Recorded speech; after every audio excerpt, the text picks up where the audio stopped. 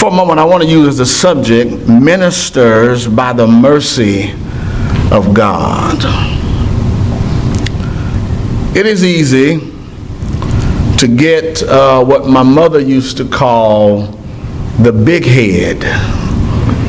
Whenever you begin to think that somehow you're in a place or a position because you've done so good or you deserve to be in that place. It's easy for us somehow to think that because we think we've dotted every I and crossed every T, that we deserve to be ministers in God's church. Maybe it's because we went to seminary, we have an education, we speak Greek, Hebrew, Aramaic, Spanish, and Ebonics. We're well versed, but yet we're not ministers because we are smart. We're not ministers because we have degrees. We are ministers by God's mercy. Neither of us in here deserve to sit in this room. We don't even deserve to hear the gospel. I don't deserve to preach the gospel. It's not because my life has been so significant and I've done a lot of things right. If I were to be honest with you, if my past were to be read in this room, I would leave so the reader could read it. Because the reality is I don't deserve to stand in this place. Now we know about Paul and his escapades with the Corinthians. We know in 1 Corinthians, Paul took them to the woodshed. I mean, he comes out swinging because there's a problem in the church that somehow this talented Corinthian church has become so comfortable in their talents and who they think they are that sin is allowed to have free course and no one wants to speak up about it. Nobody wants to say anything about it. Maybe that's what's wrong with our churches today. We got a lot of people in some churches. Some churches have a lot of money. But the question is, how do we deal with those in the church who we know are corrupting the church? And yet we go home and talk about it on the phone and text it between our cell phones, but we won't speak the truth to them in love. Paul, now in 2 Corinthians, because whenever you have somebody who sets the record straight, the first thing that they will receive is a personal attack on their character. Because the enemy tries to discredit the gospel by first attacking the credibility of the one who is speaking it. But listen, if we would just be honest about it up front, that the reason why we're preaching the gospel is not because we deserve to. As a matter of fact, the enemy the devil can bring up our past, tell anybody about what we did. It's okay. It only makes God's grace seem more amazing.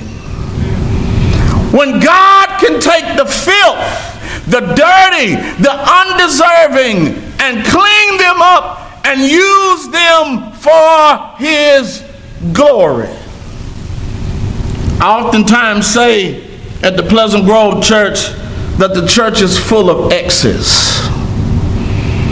There are all kind of backgrounds and pasts that assemble on Sunday morning in God's church. Aren't you glad that you're an ex? I mean, can you think about the stuff that you could still be involved in? Can you think about the things that you could still be doing? Could you think about the fact that as you pass a wino under a bridge, that could be you because you had a drinking problem that God delivered you from? Lest I hold you too long. Paul talks about in chapter 1 that God is the Father of mercies. Mercy means that I did not get what I deserved.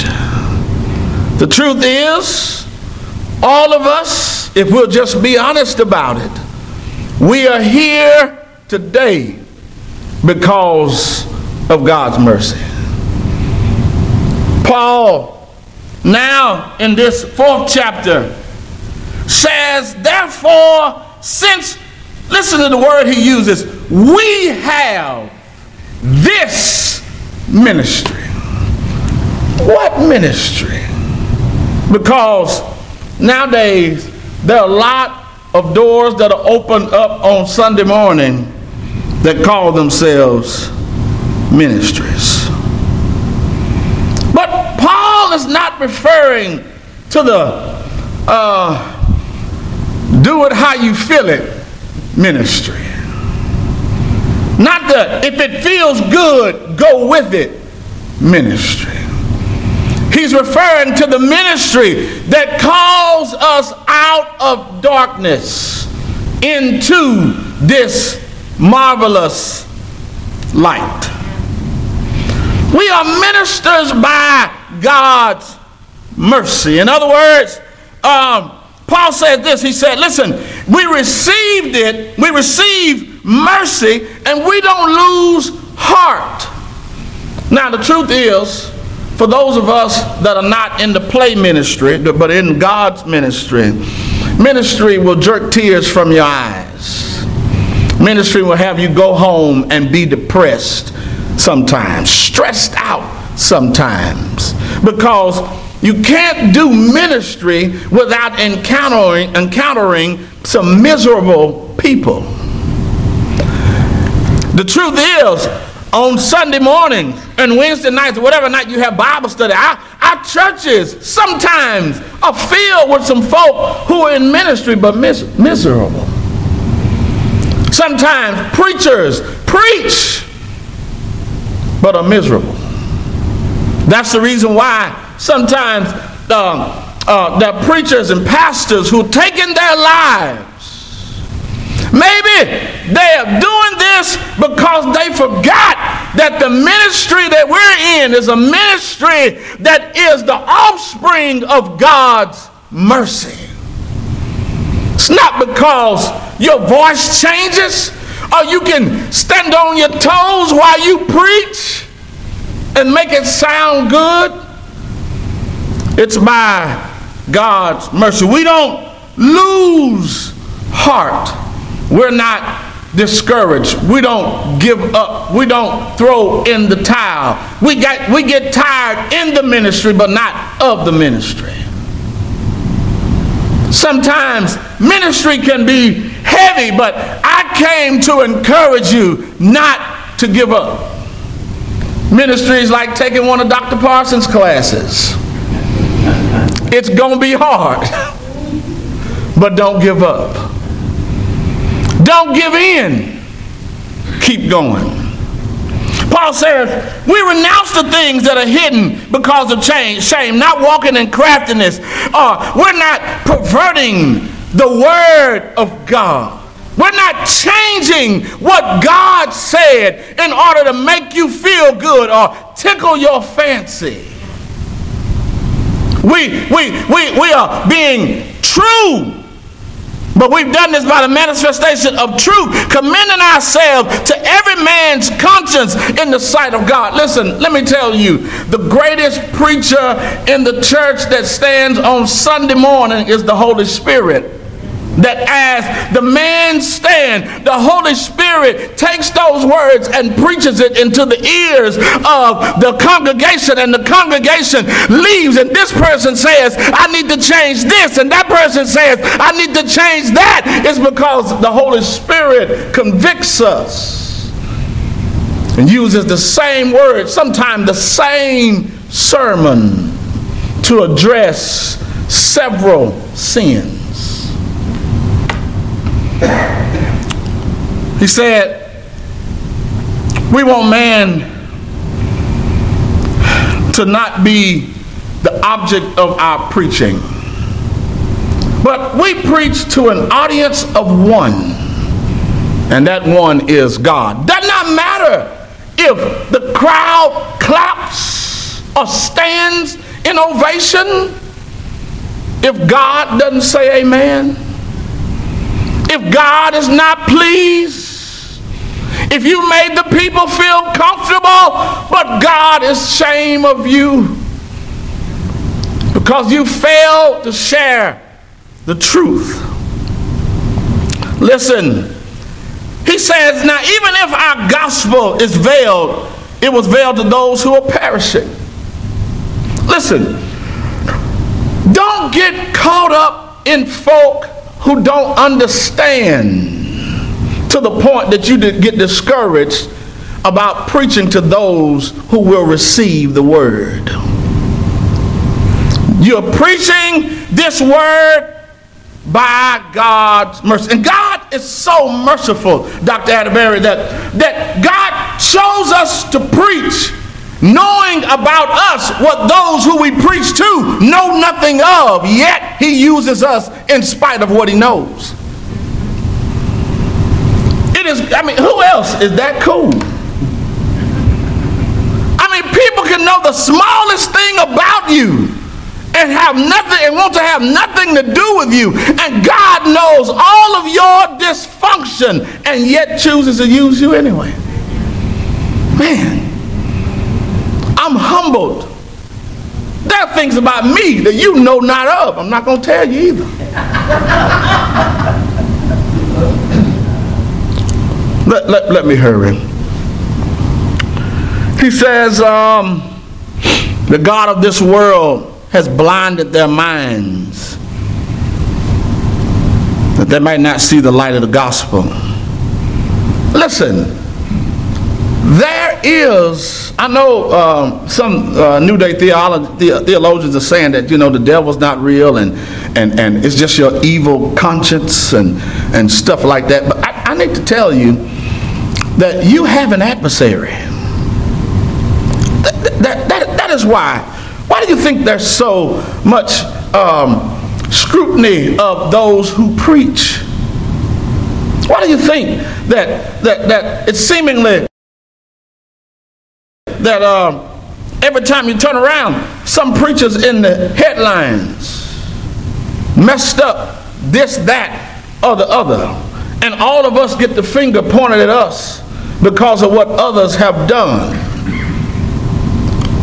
And sometimes, sadly, instead of restoring our brothers, we talk about them. We join teams with the adversary instead of praying for those who have fallen. Just by a show of hands, who will be honest that you've fallen before? I know some of y'all, when I had surgery last, they told me to use T-Rex arms. And so that means I couldn't lift my hands like this. I had to, kind of do this. I know everybody probably have T-Rex arms at that question. But thank God for those who known we've fallen, but came to minister to us. I've been ministered to right in the office with Dr. Holmes before over things that I have not done well in.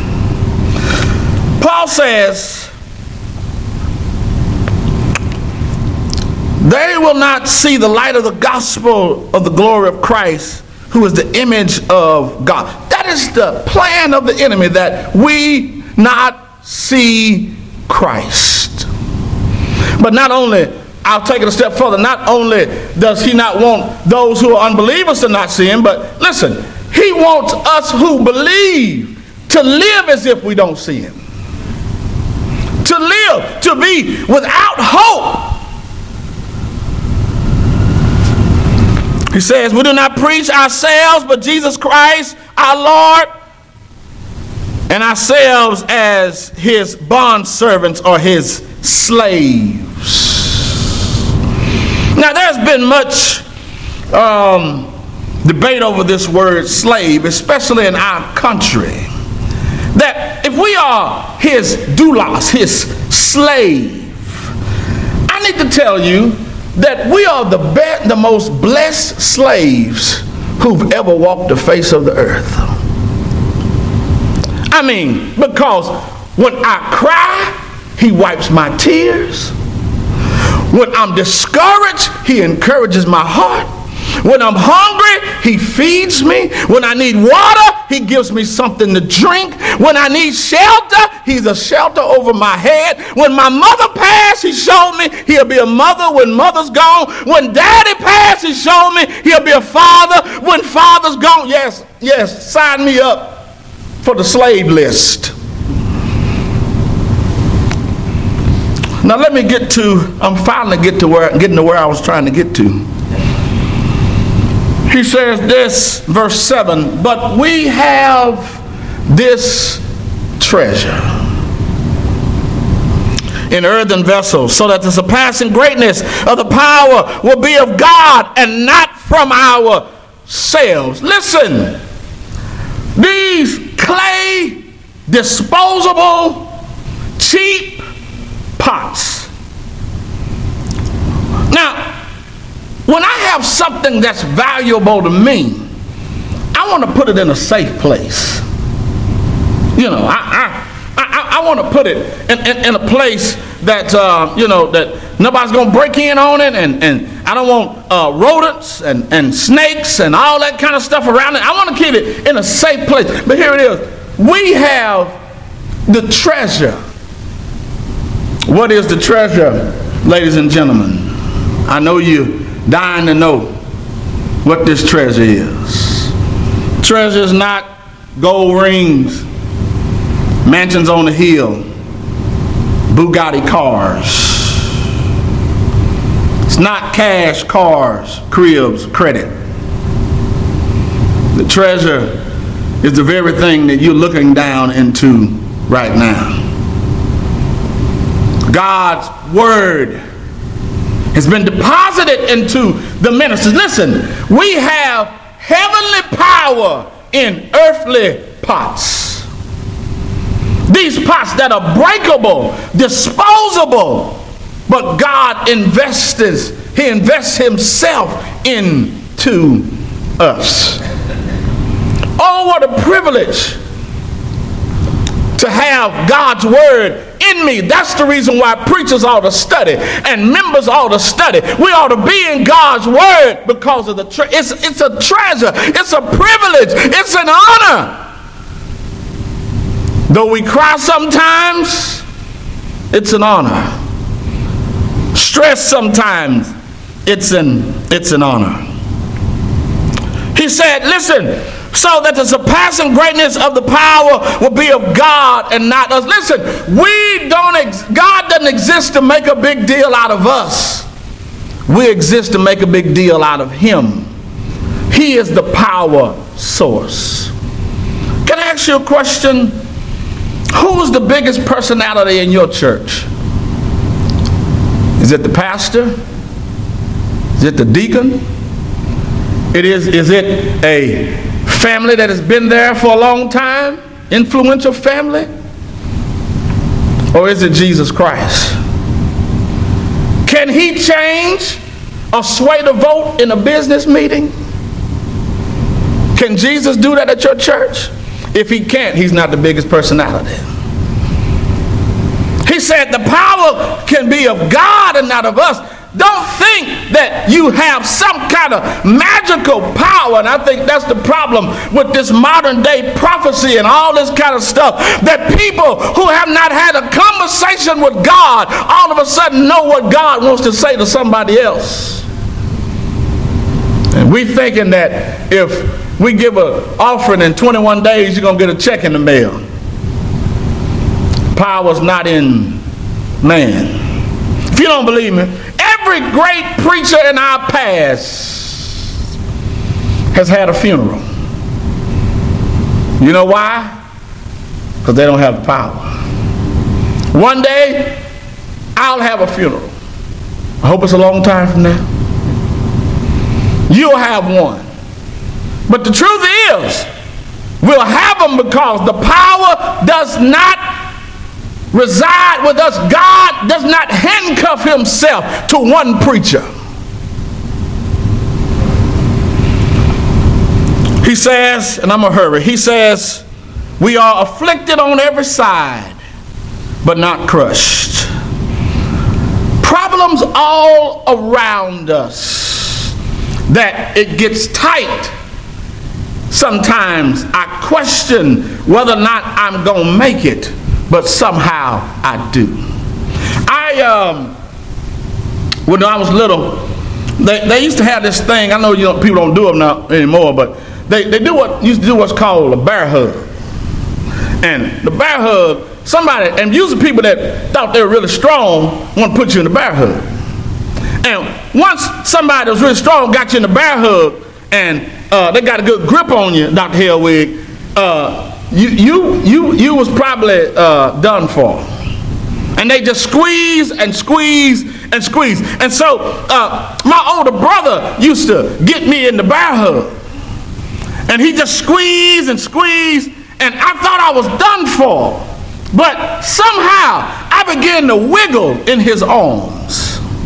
That I couldn't loosen his grip, but seemingly the more I wiggled, the looser his grip got. I need to tell you this morning, don't stop wiggling. Because we as believers have some wiggle room, and our wiggle room, his name is Jesus. That when you get in a tight spot, if you just call upon his name, Grandma used to say, he may not come when you want him, but he'll be right on time. He said, listen, we're afflicted in every way, but we're not crushed. I've been pressed, but I'm not crushed. We're perplexed. I'm about to lose my mind. And something like, I'm standing at the crossroads a lot at my life. He said, but I'm not in despair. Somehow, God always gives me direction. He said, we are persecuted. If you don't like being talked about, this Christian ministry is probably not the one for you. Because I need to tell you, you're going to be talked about. There are some people who are going to hate you simply because every time you get up, you talk about the one who was dead but yet lives forevermore. Persecuted. People will try to take you out, destroy your character, come after your family. He said, I am persecuted, but I'm not forsaken. That even after everybody else has left me, God remains with me. There's some people say that God has abandoned them. Well, if you are going to say he abandons you, then if he's on his way out, can you praise him for being there in the first place? Do you know how many people wouldn't even stand with you in the beginning, who when they heard that you were going through, they walked off and deserted you, but God was right there with you. Cast down, but not destroyed. Sometimes you're going to feel at your lowest, but you won't be destroyed. Down by San Antonio, a while back, there was a school shooting. And